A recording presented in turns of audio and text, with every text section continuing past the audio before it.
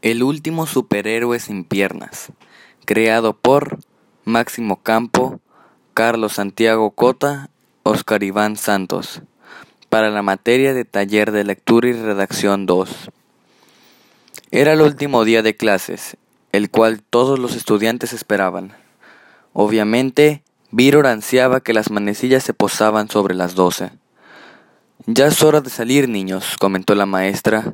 «Sí», exclamaron todos los niños mientras salían corriendo del aula de taller de manualidades.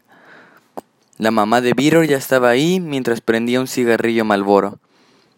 Al ver a su hijo saliendo de la escuela corriendo hacia ella, Beatriz, la mamá de Viror, arrojó el último de sus cigarros a la arena que estaba en el área de juegos cerca de su auto. Viror abrazó a su mamá y con todo el entusiasmo del mundo subió al carro de su mamá. «Mira, hijo, lo que te compré en el mercado», dijo su madre.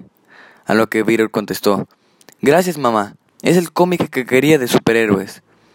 La mamá, mientras se dirigía hacia la casa de la tía de Viror, la impactó en la defensa de su carro una grúa que transportaba un camión. En el momento que chocó el carro, Viror y su mamá salieron disparados del automóvil. Tiempo después, Viror se despierta inconsciente y mira a su alrededor.